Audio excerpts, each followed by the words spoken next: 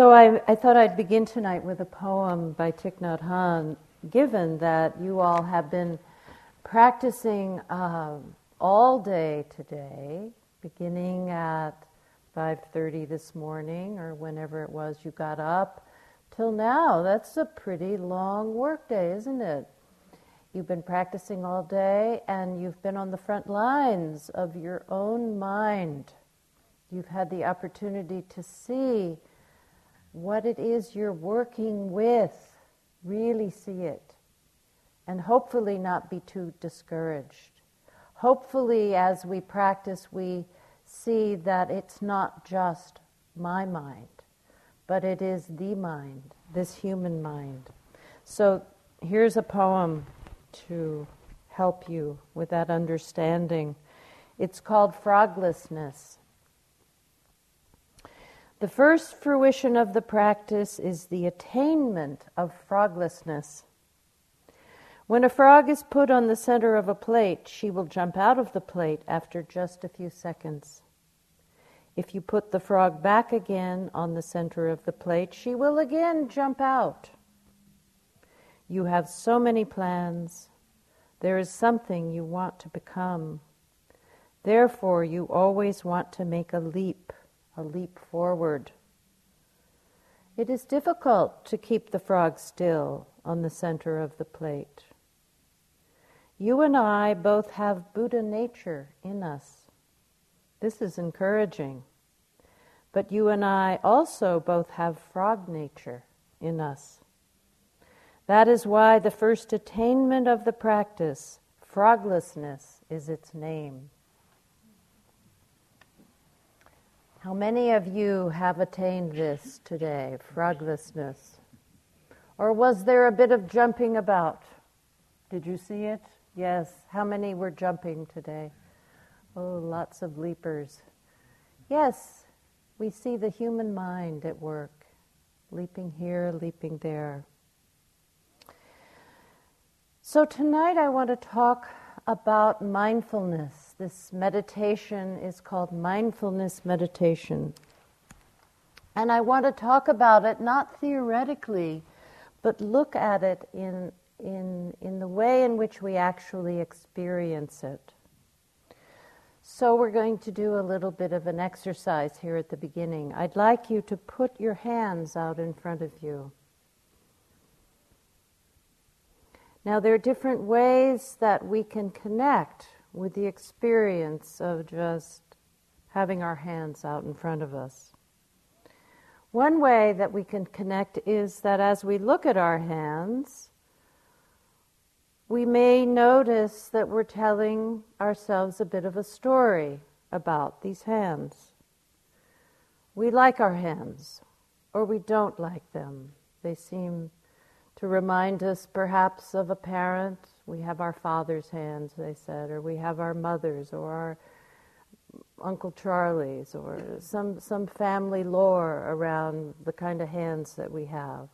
Or we feel that we haven't taken as good care of our hands and we need to improve our grooming. Or we have some little judgment of our hands, or we like our hands, or we don't like our hands.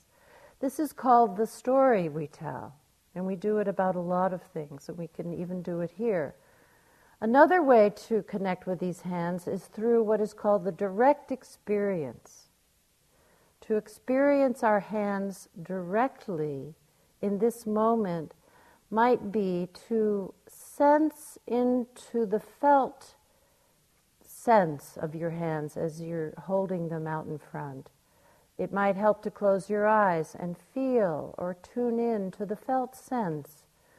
What do your hands feel like in a more direct way? Perhaps tension, perhaps a subtle throbbing, perhaps lightness or coolness or tightness. This is a more direct way of connecting with your hands. Okay, you can put your hands down.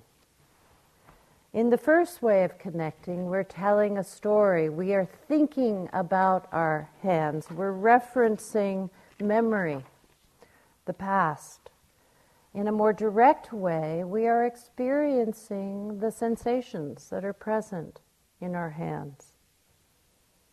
And this is the way of mindfulness. This is what it means to bring mindfulness into the direct experience of this moment, this touch, this sound, this seeing, this hearing, this tasting, this smelling. That direct, immediate knowing is mindfulness. And this is what we've been encouraging in your practice today, through the breath, directly experiencing the breathing body, directly experiencing the sensations of sitting in stillness, feeling all the different sensations of the body, sometimes painful, sometimes pleasant. This direct experience of ourselves is a very different way of orienting ourselves to our experience than we are taught in our culture. Normally, we are caught up in telling ourselves a story starring who? The ever-present me. And that story is usually about what we like, what we dislike.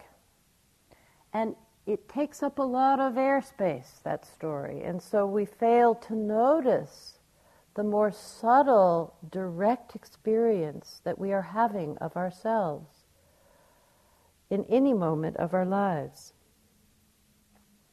Part of what we discover with mindfulness is that we have a dual capacity to be with a very direct experience of whatever is present, and at the same time to be aware of what is present, so that we can see and know that we are seeing. We can breathe and know that we are breathing.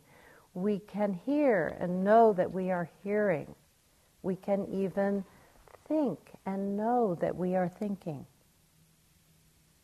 There's a story of a student who goes to his Zen master, and he asks his Zen master, he says, "What is enlightenment?" And the Zen master says, "When walking, walk. When eating, eat." The student scratches his head and says, "But master, everybody walks and everybody eats." And the Zen master replies, "But not everyone knows when they walk. Not everyone knows when they eat." And that makes all the difference. That is the quality of mindfulness, this knowing of our direct experience. So, why is this important? Why is this important?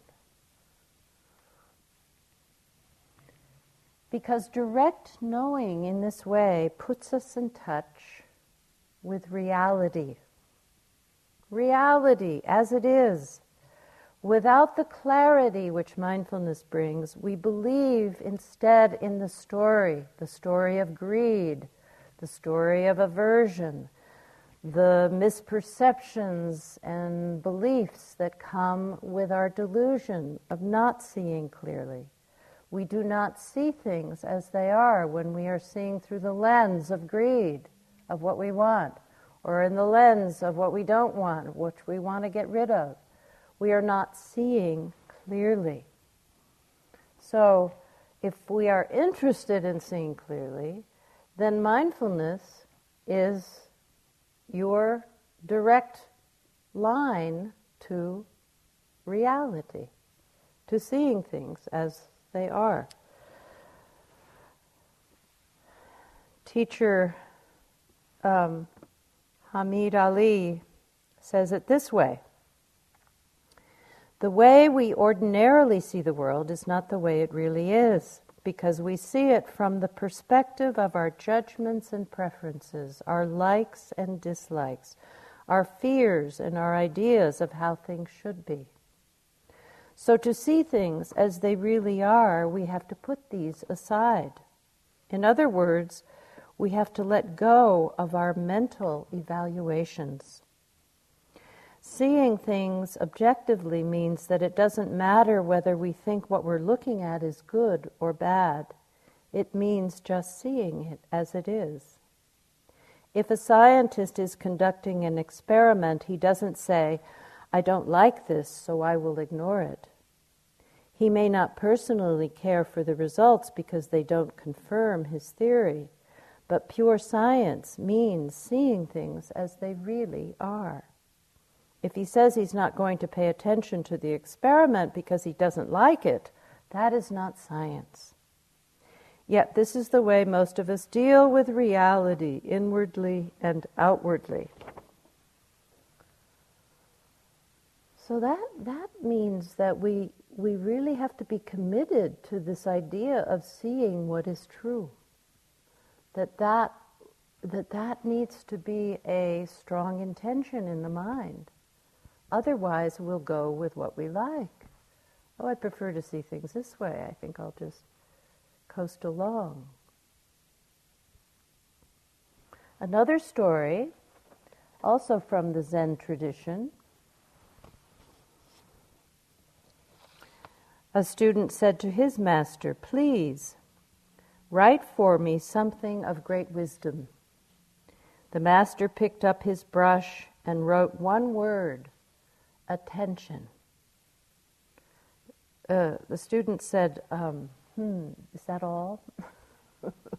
So the master wrote again, "Attention, attention, attention." Iris Murdoch says, "Attention is rewarded by a knowledge of reality." That's what we get when we pay attention, a knowledge of reality.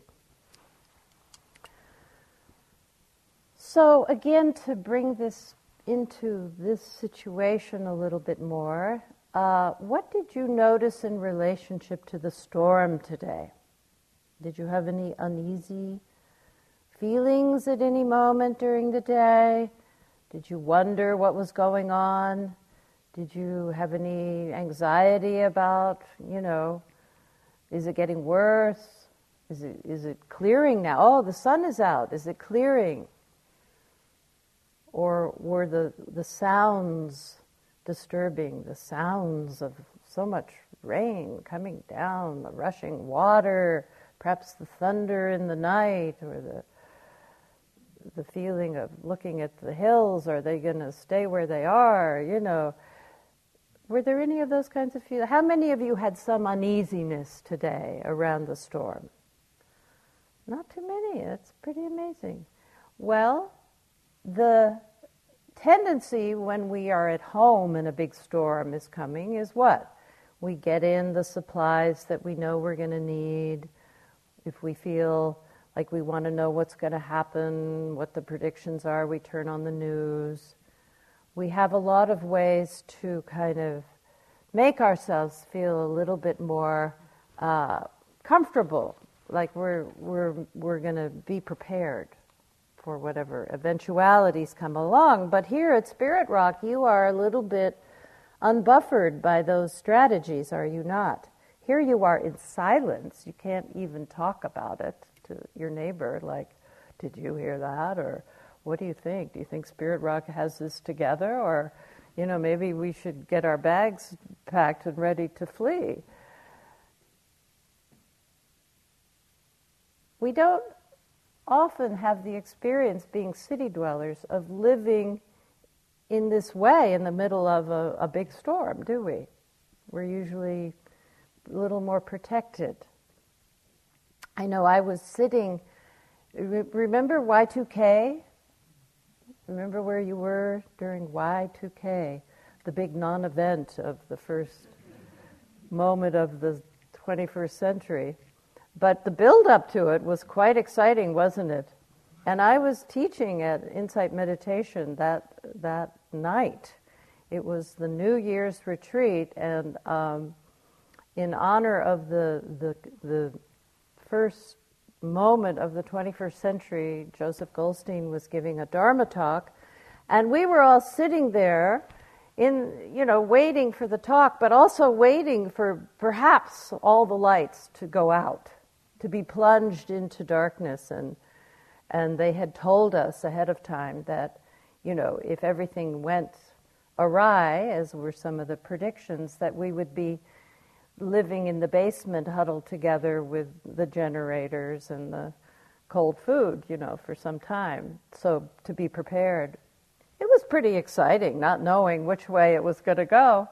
But of course, we all know what happened. Nothing happened. But it kind of pointed to that sense of how do we live in the midst of uncertainty? How do we live without knowing what's coming, how the storm is going to turn, how it's going to turn out? But we can notice that in our own experience, how often we think we know what's going to happen. But the reality is quite different, and mindfulness teaches us something about resting in that not knowing. That when we come into the hall, each time we come in here and sit down, you haven't a clue what's going to happen. You don't know moment to moment what may be coming. We live so much with the idea that we know that things are predictable and that we kind of know what's going to happen in the next hour. We don't know. We don't know anything. So we learn and practice to trust something else than this knowing, this imagined knowing of what's going to happen. We learn to trust as we say, the unfolding of our experience, moment to moment. That when we stay in touch with things as they are, moment to moment, we have some ground underneath us. We're not just floating freely out in the void. We have some ground underneath us. So we learn mindfulness, and why you all came here on retreat is this very reason. We learn mindfulness in only one way, and that is by practicing it. By practicing it. It is a hands-on kind of learning. It's not at all theoretical. You learn it by practicing with whatever arises in your experience. If strong sensations arise, if anxiety arises, or grief, or joy, or bliss, or depression, or loneliness, whatever arises in your practice, this is the moment when we put mindfulness to work and we learn what it is and how it helps us to meet all these various experiences. We learn that mindfulness is this capacity to know what is present. It is sometimes likened to a mirror. A mirror simply reflects what is put in front of it, right? A mirror doesn't have an opinion about what is put in front of it. If something ugly is put in front of a mirror, it doesn't say, oh, no. If something beautiful is put in front of a mirror, it doesn't want more of it. It simply reflects what is so. Mindfulness is the same. This is a way of saying that mindfulness is neutral.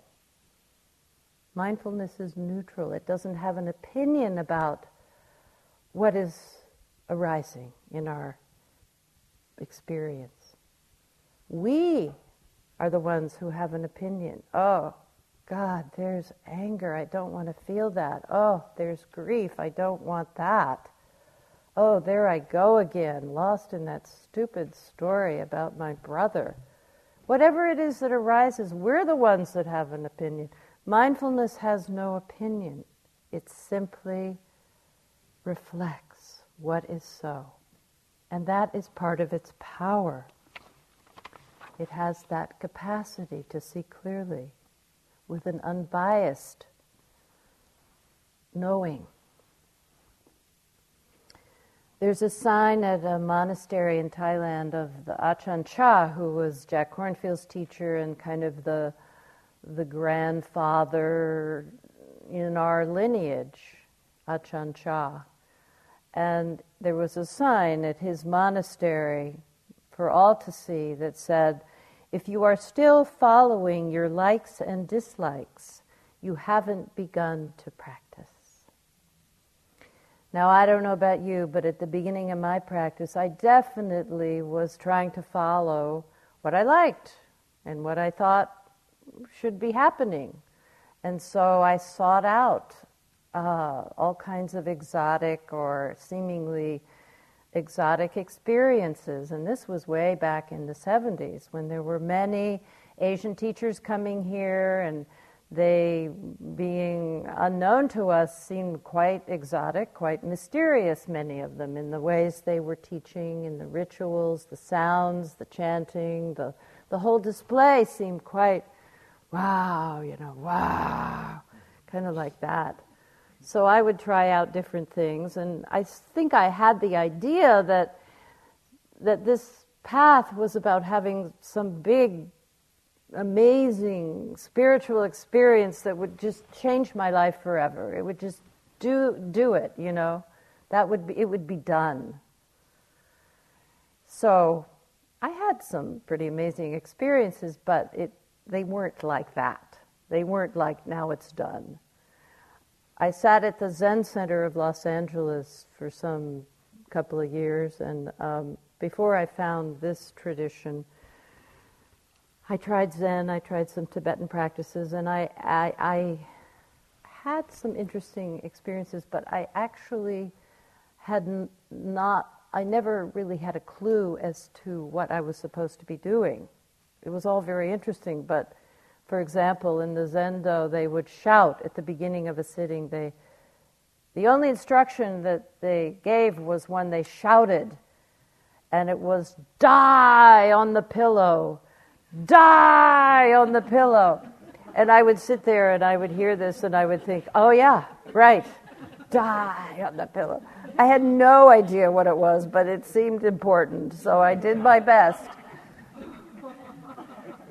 And so it was quite a relief when I finally found Joseph and Jack, and they were like, Westerners, and they spoke my language, and they said simple things like, and now notice your breath.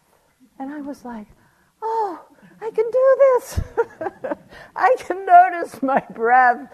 It was such a relief to finally have some instructions that were so simple, so direct, so immediate, and I could do them. I can't tell you what a relief it was.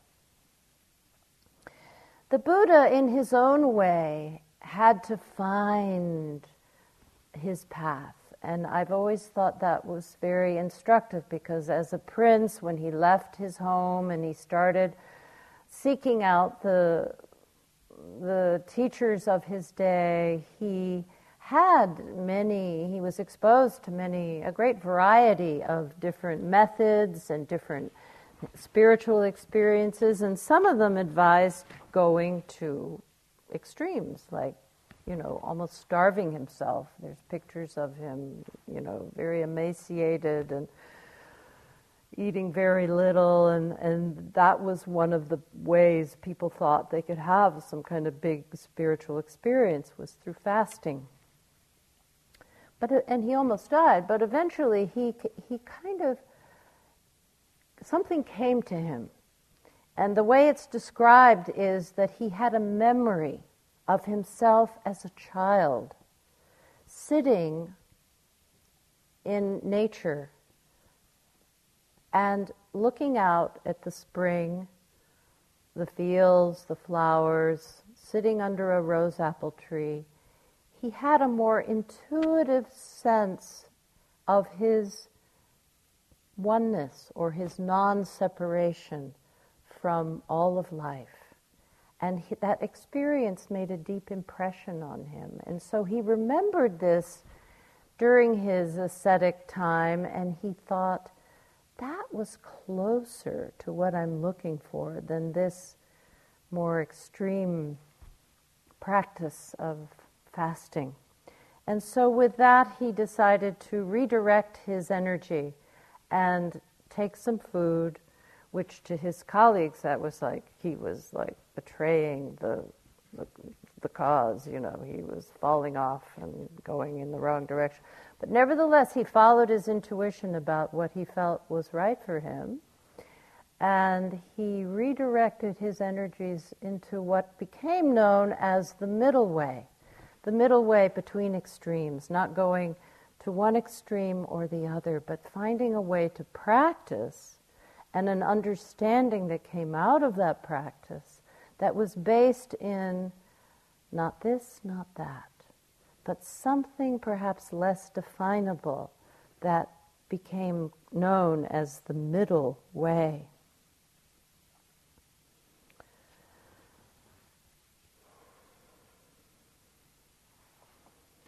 So we all find our way in we all have different paths, but we do find our way. And we have the experiences, if we're open to it, that teach us. On one of my first long retreats, I had an experience of fear that made a huge impression on me because I didn't know that much about practice at the time, but the fear that came, I couldn't make any sense of it because I was in a beautiful setting such as here with wonderful, kind people all around me, and I had friends who were sitting the retreat. I felt, on some level completely well taken care of in a beautiful setting, and yet all this fear was coming up in my practice. It didn't really have much content, but it was strong, and it made me think that something horrible was going to happen and that I had somehow gone awry and this was a big mistake, and shouldn't I stop or go home or get over it, or something should change. And my teachers, who were Joseph and Jack at that time, instead encouraged me very much, as we are encouraging you all, to bring mindfulness to it, to bring a quality of meeting the fear and noticing as much about it as I possibly could. For example, noticing the story that fear tells. Fear is like a drug. Fear is a trance state. Fear takes us into a kind of, a trance is the best way I can describe it, and the story it tells us is very believable. We believe the story of fear. We believe what it is telling us. And so we get caught in it quite easily. It's a very strong state. I learned how to feel the fear in the body, to identify it as sensation in the body. And when I could see that that was what it was sensation, and it came and it went, it wasn't so solid anymore. So I learned a lot about what it means to explore a mind state with mindfulness. And one of the things I learned about mindfulness during this time were what we could call the 3 characteristics of mindfulness.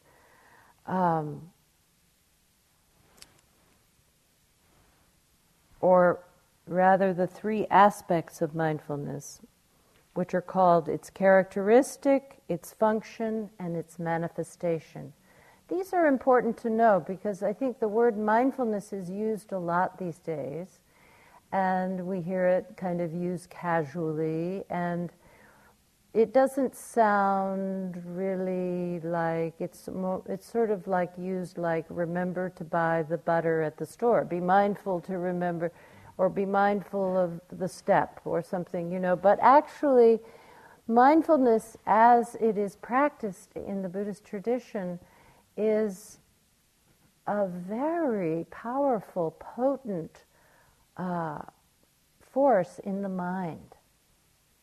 So let me talk about these three aspects.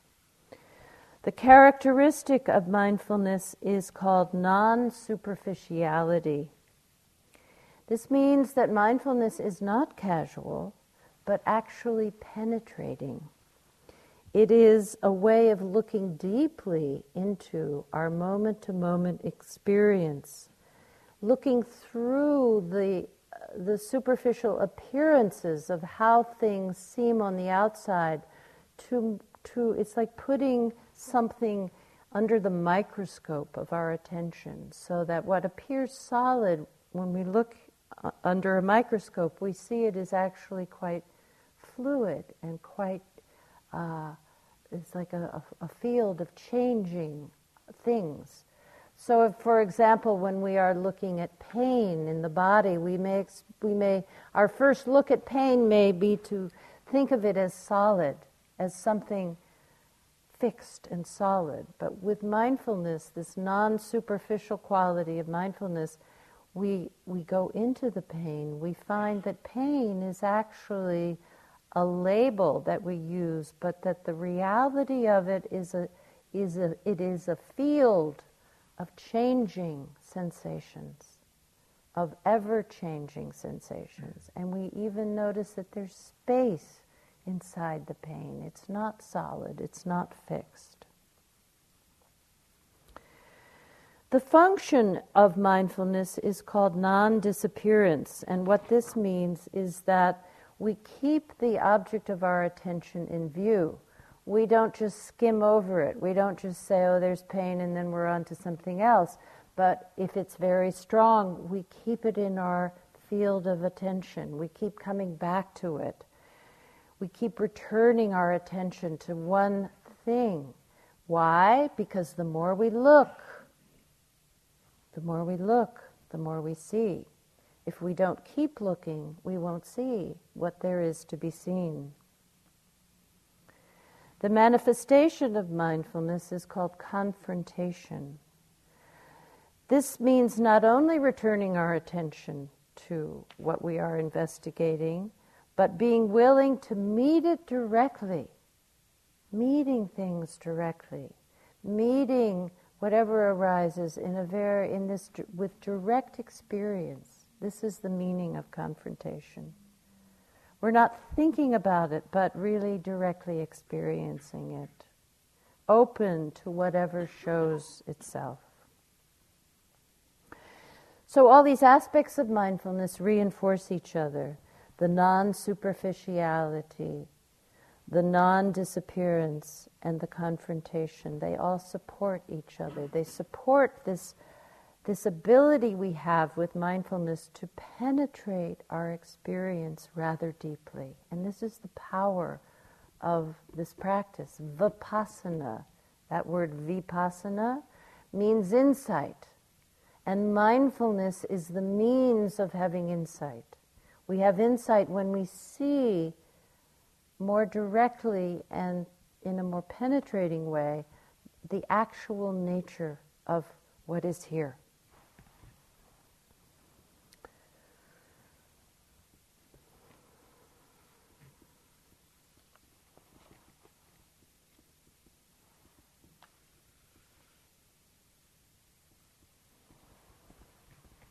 So we can apply this understanding to whatever arises, and in the days to come we will be opening the practice to exploring more and more parts of our experience. We've started with the breath and the body and worked a little bit with pain. We'll begin to expand those instructions to include working with a variety of mind states that can arise in practice, and with thinking, and with hearing. We may do some eating meditation, so that there's a sense of bringing this quality of mindfulness into all parts of our experience. And this is also its power. Sometimes when we are in the grip of a strong mind state in particular, it's very tempting to try to understand why it is there. Like when I was experiencing fear on this one of my first retreats, I just couldn't figure out why I was feeling so afraid when there was nothing really externally to be afraid of. And it's not a very fruitful exploration to try to know why something is here. From the point of view of mindfulness, it is more useful to ask what is appearing and how am I relating to it. Those are more significant ways of holding our experience than the asking of why. Why? Of course, people asked the Buddha many, many questions. Many of them were those kinds of why questions, why this, why that. And he would always discourage people from that kind of exploration, saying that ultimately, why is one of the imponderables. We live in a vast, complex, and mysterious universe which is still unfolding and has its own ways, its own complexities, and asking why can lead us on a long journey of search without the immediacy of relief that we are actually seeking in our spiritual practice. I'm not saying that there aren't areas of knowledge where asking why isn't very fruitful, but to meet our spiritual needs, he always discouraged people from that kind of approach to relieving suffering, to say why, but rather what is it and how can I meet it and how am I relating to it? Because ultimately what really helps in our practice is the kind of attitude that we bring.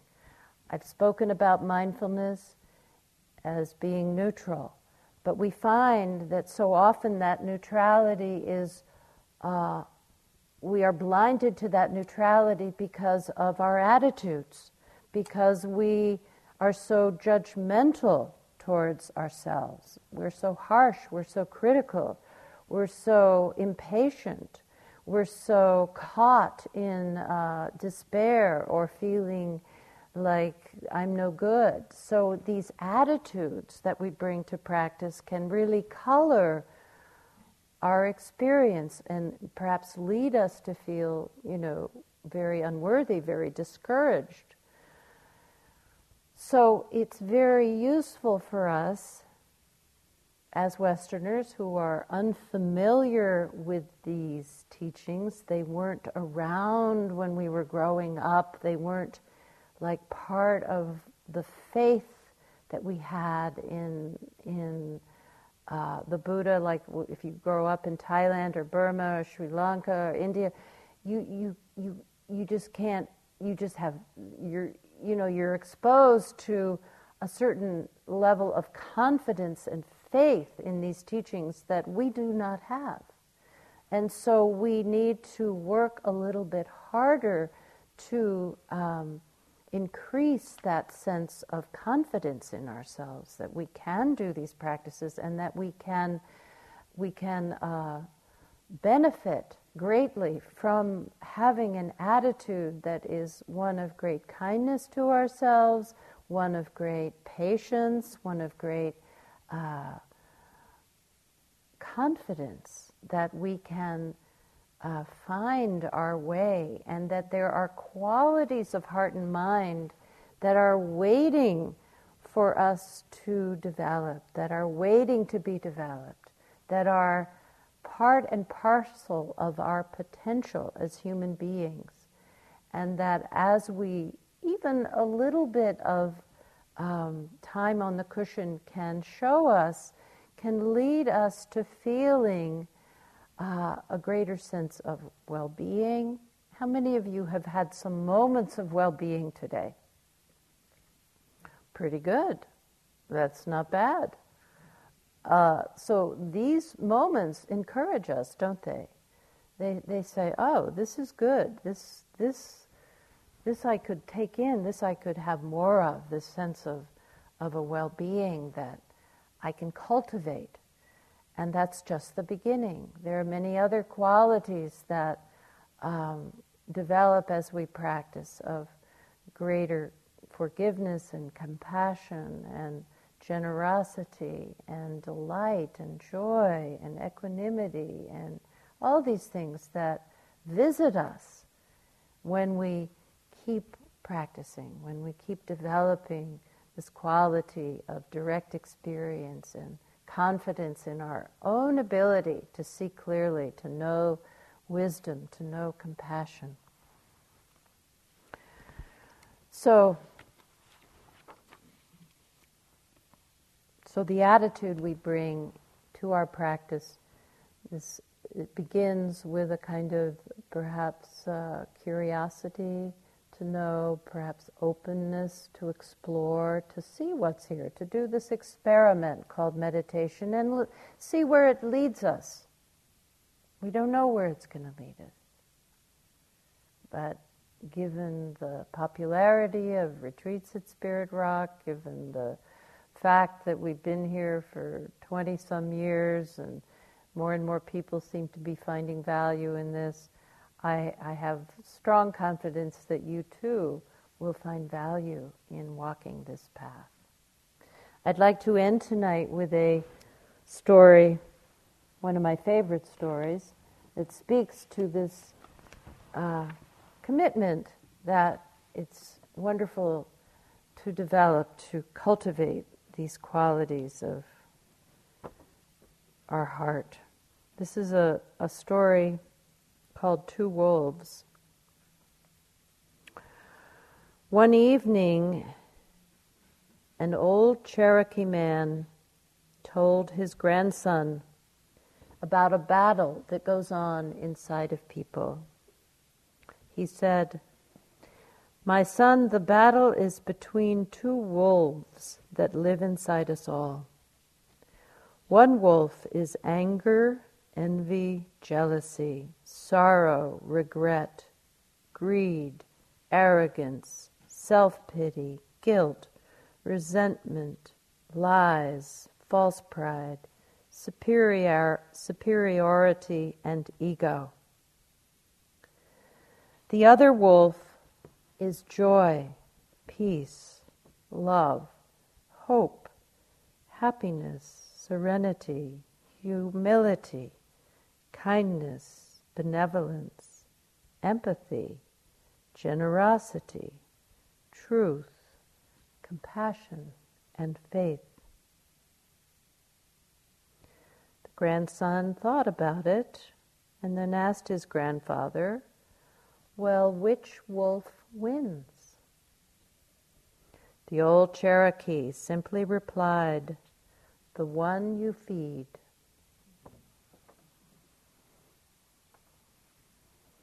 So let's sit together for a moment.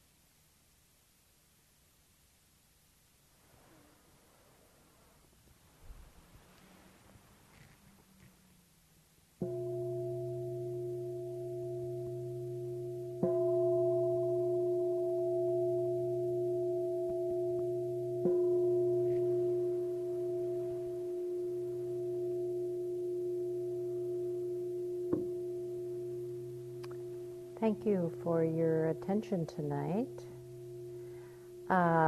We have about 45 minutes for some walking, and it's actually not. Thank you for listening. To learn how you can support the teachers and Dharma Seed, please visit dharmaseed.org/donate.